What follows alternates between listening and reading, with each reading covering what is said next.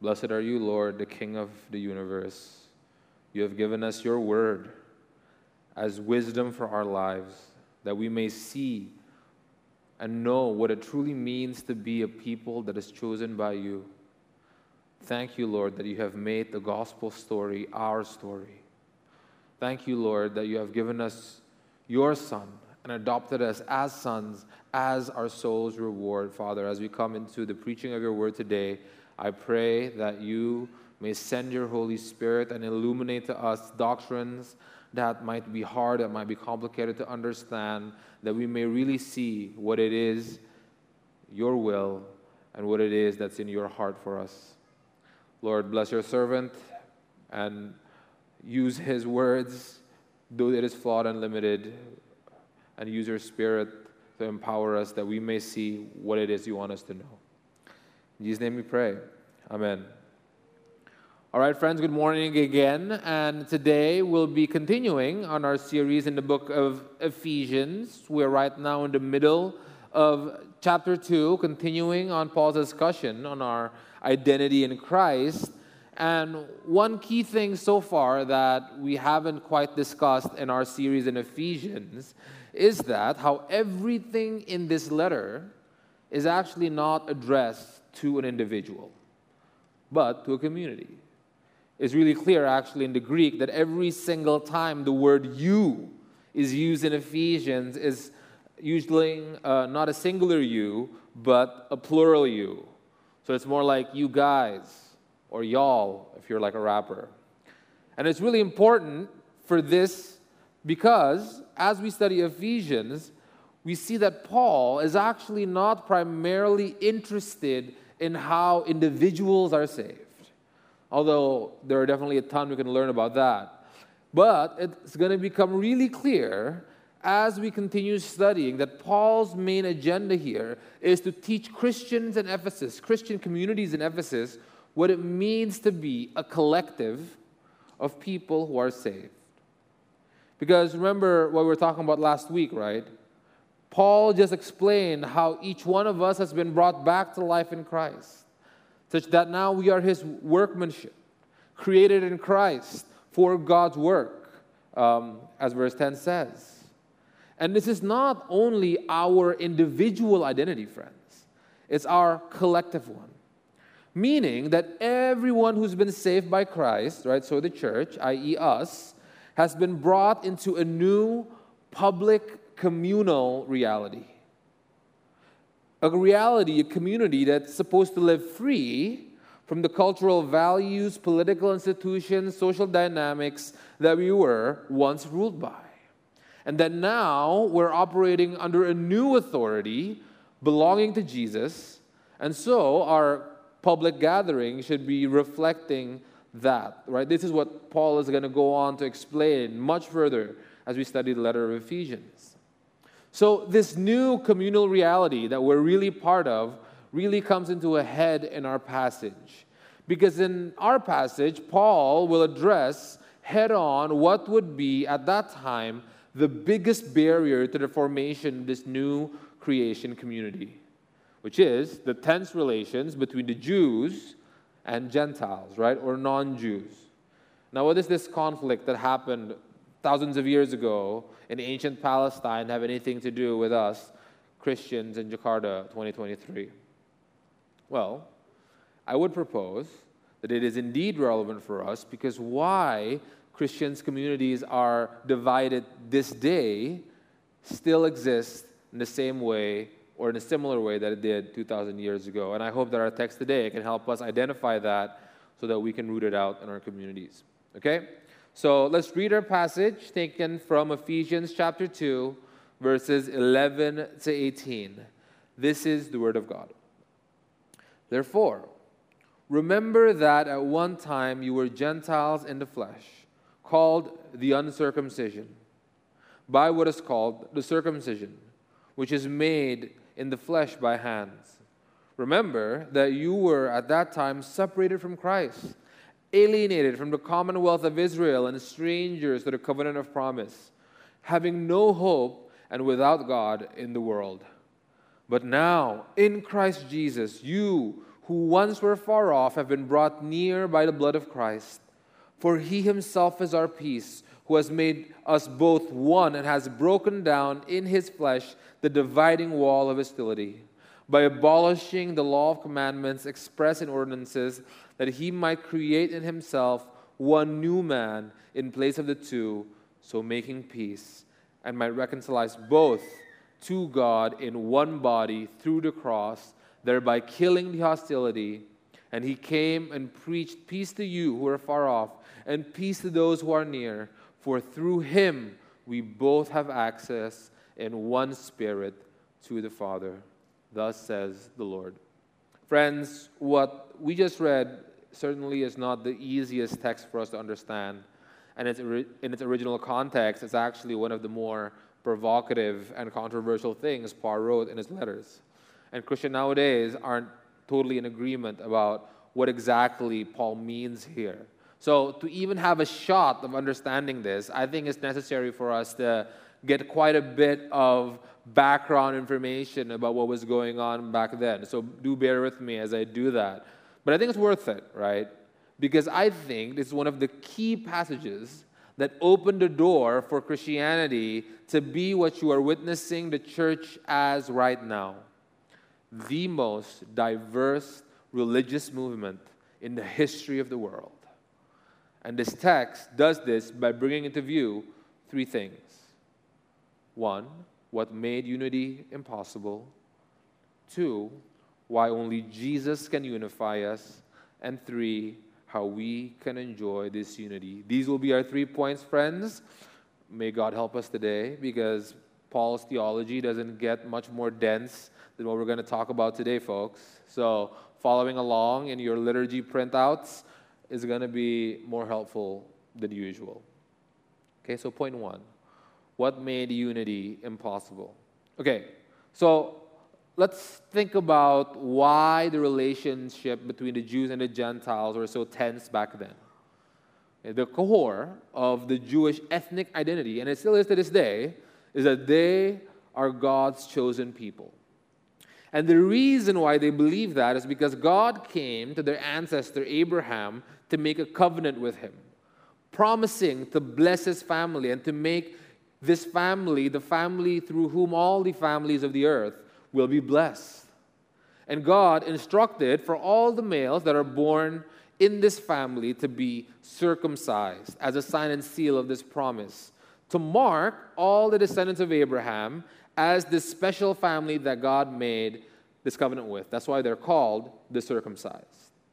Okay, so fast forward then, about 645 years after God made this promise to Abraham, the family of Abraham has grown into a sizable nation, now known as the nation of Israel. And God had just liberated them from Egypt and took them up to Mount Sinai. And now, through this guy Moses, God gives this nation a bunch of laws and commandments, right? Like 613 of them, which is called the Torah. Now, here is the source of attention. You see, God gave Israel these laws really as a gift. It teaches them how to be a holy nation set apart by the Lord.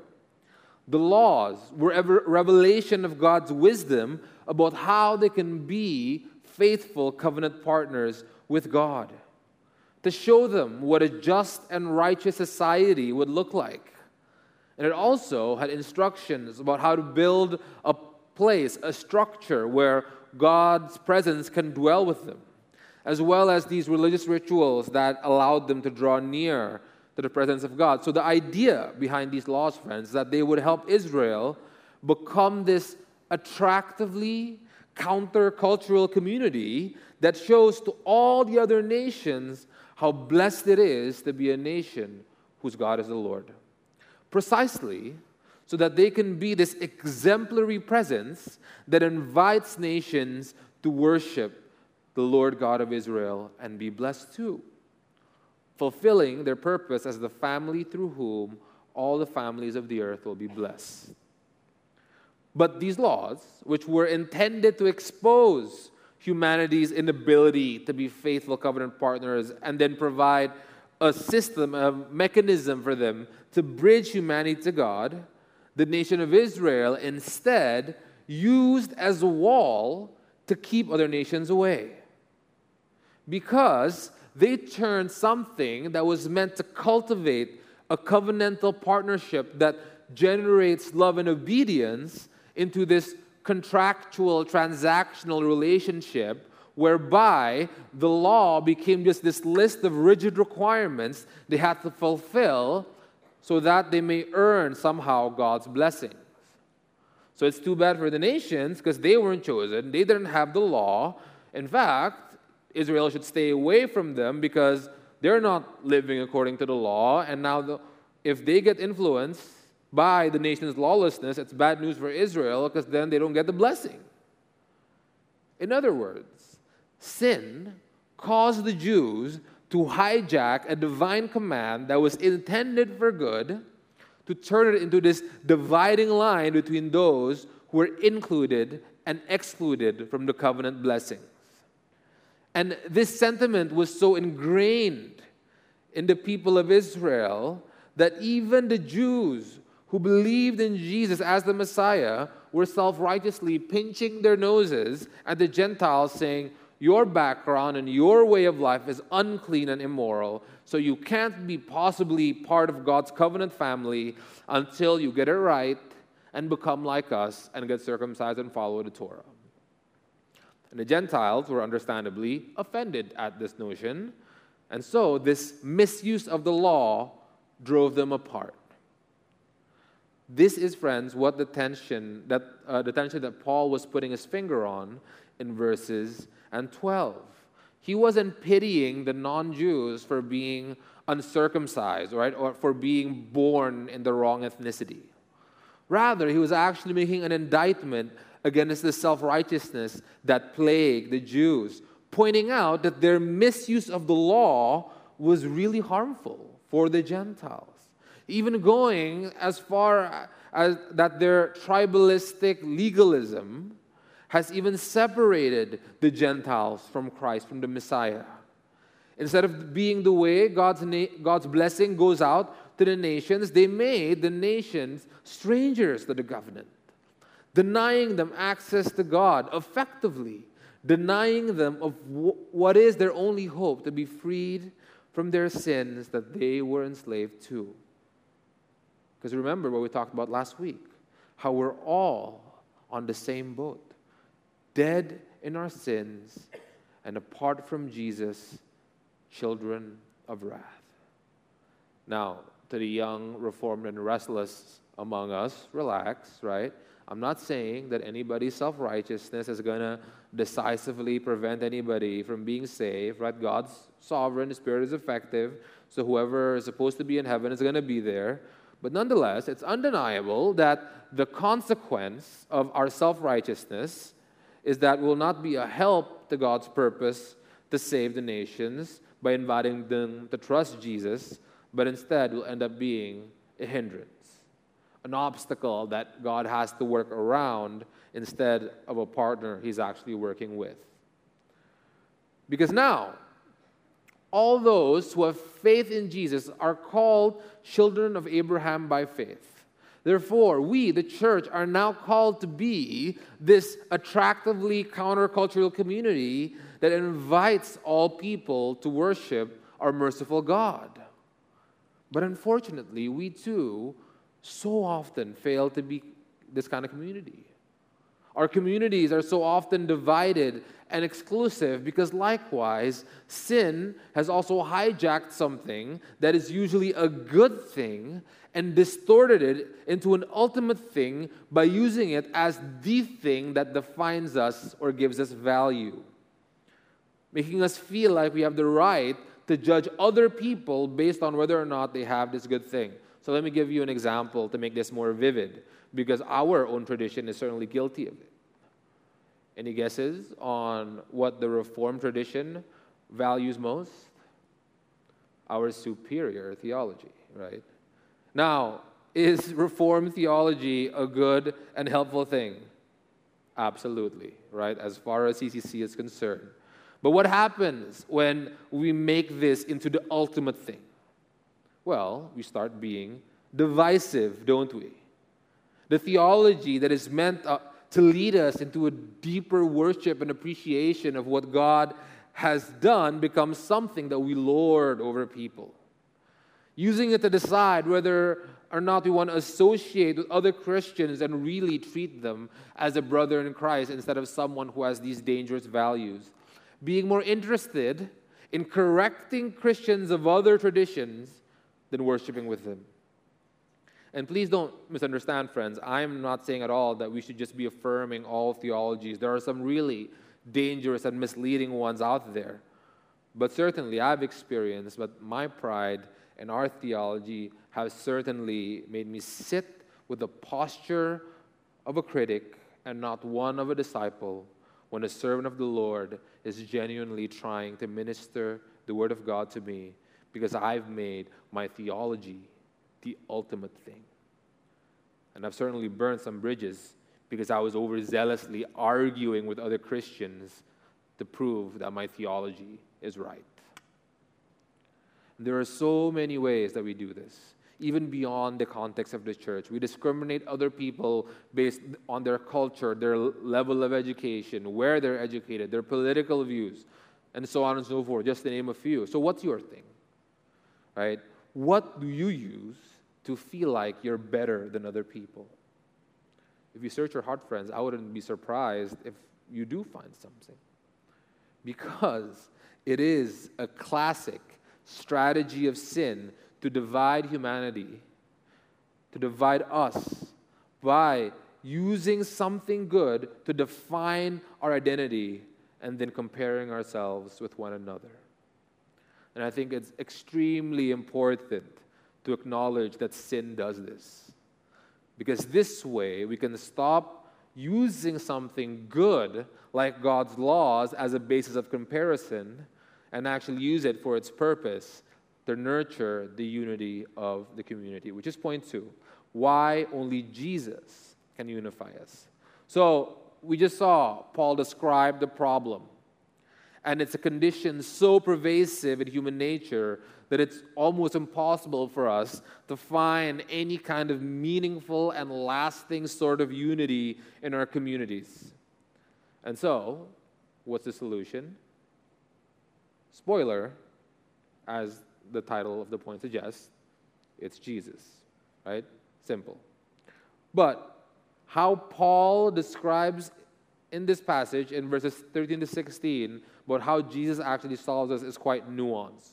Okay, no doubt, this is the dense part of the text because Paul really packed these verses tight with theology. And we're going to walk through these verses because this is a really important part, not only of Paul's theology, but of the Bible's teaching in general. And Paul actually talks quite a bit about this topic with more elaboration in his other epistles, in the topics that he's just touching on today, because it was such a big emphasis of his. So to understand this passage with any sort of clarity, we can't take these verses in isolation, but we need to look at it in light of everything else that Paul wrote. Otherwise, it's really easy to misunderstand these verses. Okay, so let's backtrack just a little bit here. As we discussed, there is this human tendency to elevate something that's good into something that's ultimate, then moralizing it to use to discriminate and judge other people, like how Israel used the law. And in verse 14, Paul says that consequently, this created a dividing wall of hostility between them. Now, what exactly is this wall Paul's talking about? Well, one possibility is that there was a literal wall in the temple in Jerusalem back then that separated Torah-observing Jews with the Gentiles, and if Gentiles actually snuck into the temple, they would be killed. But I think Paul is mainly talking figuratively how apart from Christ, this misuse of the law necessarily causes a wedge within the community of faith. And Jesus intends to destroy this wall. How does he do that? Well, in the ESV, in verse 15, it says, by abolishing the law. I'm not a huge fan of this translation because abolishing something kind of implies that this thing was somehow bad. But Paul has explicitly said that he doesn't think so. He doesn't think that the Old Testament laws are bad. Check out Romans chapter 7. So many theologians actually think that a clearer translation of this abolish is actually to nullify, or more literally, to depower. Depower the law then to do what exactly? Well, it's the power to create this hostility. So how did the law have this power? For that, we need to go all the way back to the Torah, to the Old Testament, when God gave these commandments to Israel, right? It was not made in a socio-political vacuum. The arrangement had always been that if Israel faithfully obeyed the laws that God gave them, they would be this nation who is blessed and through whom all the other nations would be blessed. But if they failed, which Israel repeatedly did, just as we probably would have, the consequence was always been that there would be this mutual hostility between them and the surrounding nations. They would be a cursed nation, and the nations they were supposed to bless is going to be deprived of the divine blessing that was supposed to come through them. And so there's going to be this hostility towards them because of Israel's lawlessness, right? That's what Deuteronomy teaches us. So the Torah itself, the law itself, is not the wall. But the wall is erected because Israel failed to obey the law of the Torah, which triggered hostility that the Torah said was always going to happen. So it's not the Torah, but the curse of hostility that's keeping them apart. Okay? How you guys doing? Okay. Now, circling back to Jesus. Why was he able to reverse this curse of hostility? That's what verse 13 is getting at. Right? When it brought up the blood of Jesus as that which made possible for even people who did not have the law to draw near, like us. You see, in the Torah, God has already accounted for the fact that Israel will inevitably fail to obey the law. And so God included in the Torah itself a sacrificial system whereby an innocent and blameless animal can be sacrificed. And this animal's blood can cover for the sins of the humans who is actually responsible for the sins, so that responsibility can be transferred. Such that now the human who's been redeemed and cleansed by this blood can draw near to God.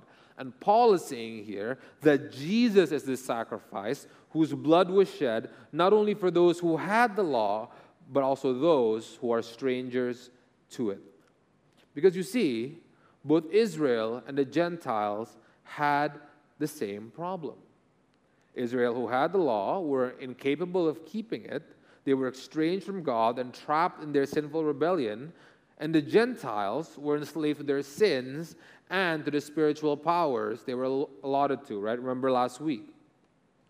And Jesus, what he did was he fulfilled the law for both parties and made accessible forgiveness and freedom to both. So Jesus is the great equalizer.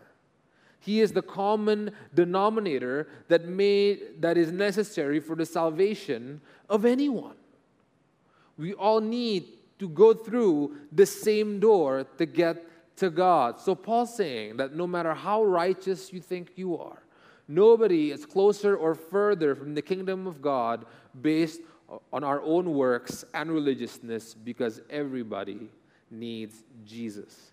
That's why in verse 16 it specifically says that both are reconciled to God through the cross.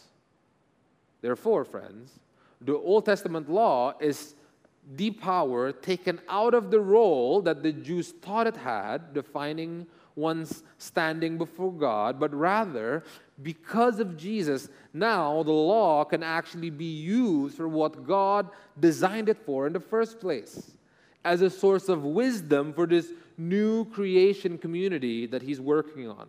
That's what Paul is talking about when he says that Jesus is creating himself one man from the two.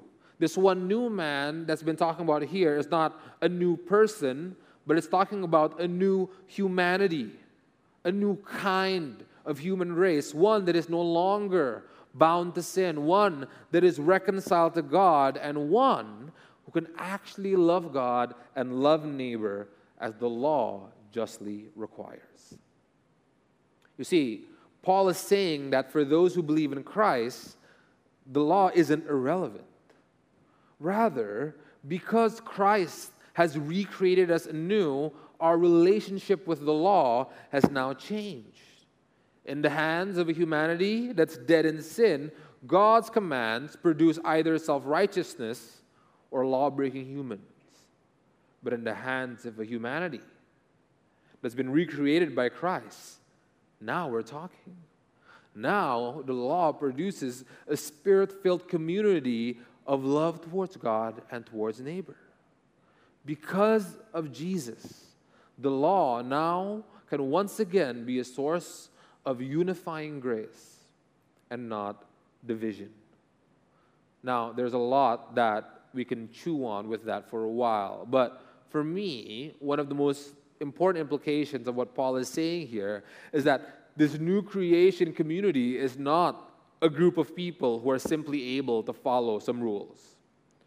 Because the law were never designed to make us conform and to make these homogeneous cookie-cutter Christians. But because Jesus has indeed liberated us, and that now we are in Him, the principle of loving God and loving neighbor that these laws were teaching us is no longer some external standards that are imposed upon us. But it becomes a source of wisdom that influences our thinking and how we're behaving so profoundly. It becomes something that's in our bones such that we make conditions and environments where living according to the eternal principles of the law is actually an attractive option in itself. In other words, friends, this Christian community should never be a place where anyone has to live up to some sort of expectations to be a part of. It must never be a place where someone feels like they have to dress a certain way, they have to talk a certain way, have certain things, or somehow have already got it figured out or is ready to repent somehow to be included. Because indeed, the Holy Spirit has liberated us all and is working with us. Not that this should make the church antinomian in some way, like it's just this moral free-for-all where we don't talk about sin. We do need to keep each other accountable to a biblical standard of righteousness. But what I am saying is that the diverse way the Holy Spirit is working with each of us is actually enriching to the community. Because not everyone is going through the same journey. Therefore, the appropriate posture for us to have as we go on this process with the Holy Spirit together and learn about what righteousness looks like in our specific context, the posture can only be grace. And it sounds great, doesn't it? And it's actually possible. And the practical ways that we can make this a felt reality instead of some abstract ideal that seems too good to be true is what we'll discuss in point 3. Point 3. How this unity is enjoyed. So then, how do we create unified communities that are governed by grace that's been given to us by Jesus instead of simply a place that tries to get us to follow some kind of rules? Maybe a good example to follow is how Jesus made this community, which is what Paul explains in verses 17 and 18. So how did Jesus' past work on the cross translate into these unified communities of both Jews and Gentiles? Verse 17 tells us very clearly that Jesus preached peace, which is the gospel, to both who are far and who are near. And again, I do need to emphasize here the both. Which means, friends, we never graduate from the gospel. The gospel is not something that we need to learn once in the past so that you can be religious. And then after that, after you get saved, what you need is some practical advice to live a moral life. By no means. Rather, this peace with God that the gospel proclaims must be the norming truth of any Christian community. The gospel is what changed lives. And the church community is meant to meditate upon it relentlessly so that we may continue to discover new depths about what it means to live in this gospel story. You may have noticed, friends, if you attended CCC a few times, that we make a very intentional effort to do this every week in the songs that we sing, in the liturgy, and the preaching. Because if there's one thing that we hope that you guys can remember every week, is that Jesus died for you so you can come to God. Because we believe, as Paul says in verse 18, that the Holy Spirit that makes us believe in the gospel is what allows us to draw near to God. So this is the order of our salvation. First, Jesus Christ died on the cross for our sins and was raised from the grave. That really happened 2,000 years ago. Then, the Holy Spirit now continues to work in us all so that not only that we believe that this happened, but such that we can be continuously shaped by this gospel story. So that now we can be a family that comes to our Father to receive grace. Yes, we will mess up all the time, but we do so not as prisoners being threatened by execution, but as children who knows that our Heavenly Father has grace for us. Kind of like Cruz just now, walking up to his dad, not caring about what the rest of us thinks, because he knows his dad is there and his dad won't reject him. So being part of this community that is accessing God in the Spirit together now is how we can feel unified with people who have nothing in common at all. When we sit under the teaching of the same gospel, when we come to God with one another, when we access God together with prayer, in prayer, and when we worshipfully praise the excellencies of the same Savior, then we will find a unity that surpasses understanding. Then you will find that the people around you, that are next to you, though they might be strangers now, they can be your siblings, not only in theory, but we can really experience each other in this way. So one of my favorite activities in life is actually watching live sports, right? Like in a stadium, especially football or soccer, as you Americans or Aussies want to put it. So on my honeymoon, this is a non-negotiable item. And part of why I love it so much is that though the game can be slow sometimes, but when the team we're supporting scores, suddenly everyone around you becomes your best friend, right? We're singing it together, high-fiving each other, hugging each other, and sometimes we see people crying together, and I don't even know them. I met them 5 minutes ago, and we don't even speak the same language. But in that moment, we're family just because we're supporting the same team. So how much more, friends, should that be true when what we have in common is not a support for a team playing some silly game, but for a Lord who gave his life for us? Nothing has been able to unify the human race better than that, demonstrably. Christianity has been the most diverse, ethnically, culturally, linguistically, politically, in every way, the most diverse religious movement in the history of the world. So brothers and sisters, if this is your first time at church, or if you come sporadically and you do feel lonely in your journey of following Jesus, I'm pleading with you today, come back. Give us the chance to treat you as siblings. If not in our particular community, than some other community that can serve you better. We're definitely not the only good community out there. And although we can, as siblings do sometimes, get on each other's nerves and even hurt each other, I have faith that if you do open yourself up and plant yourself in a community that is committed to preaching the gospel, it's going to be worth it. Because guess what? We're going to see in heaven a reunified humanity from every nation, tribe, and tongue, together worshiping the same Lord. Salvation was never exclusively a personal thing. No Christian is ever meant to be on our own, and it's always been the case that we're supposed to taste and see that the Lord is good in community. And no matter who you are, no matter what you've done, no matter where you come from or what you have, you are welcome in this family. Amen? Let's pray. Heavenly Father, blessed is your name.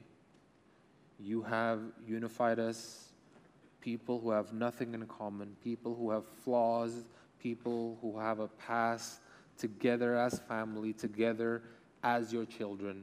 And Lord, we rejoice over that fact. We confess, Father, that we often fail to love each other as you love us. We fail to treat each other indiscriminately because they are unified by your grace, because you are their image. Lord, allow us to see each other the way you see us, and give us by your Holy Spirit the strength to love and be unified to one another. In Jesus' name we pray. Amen.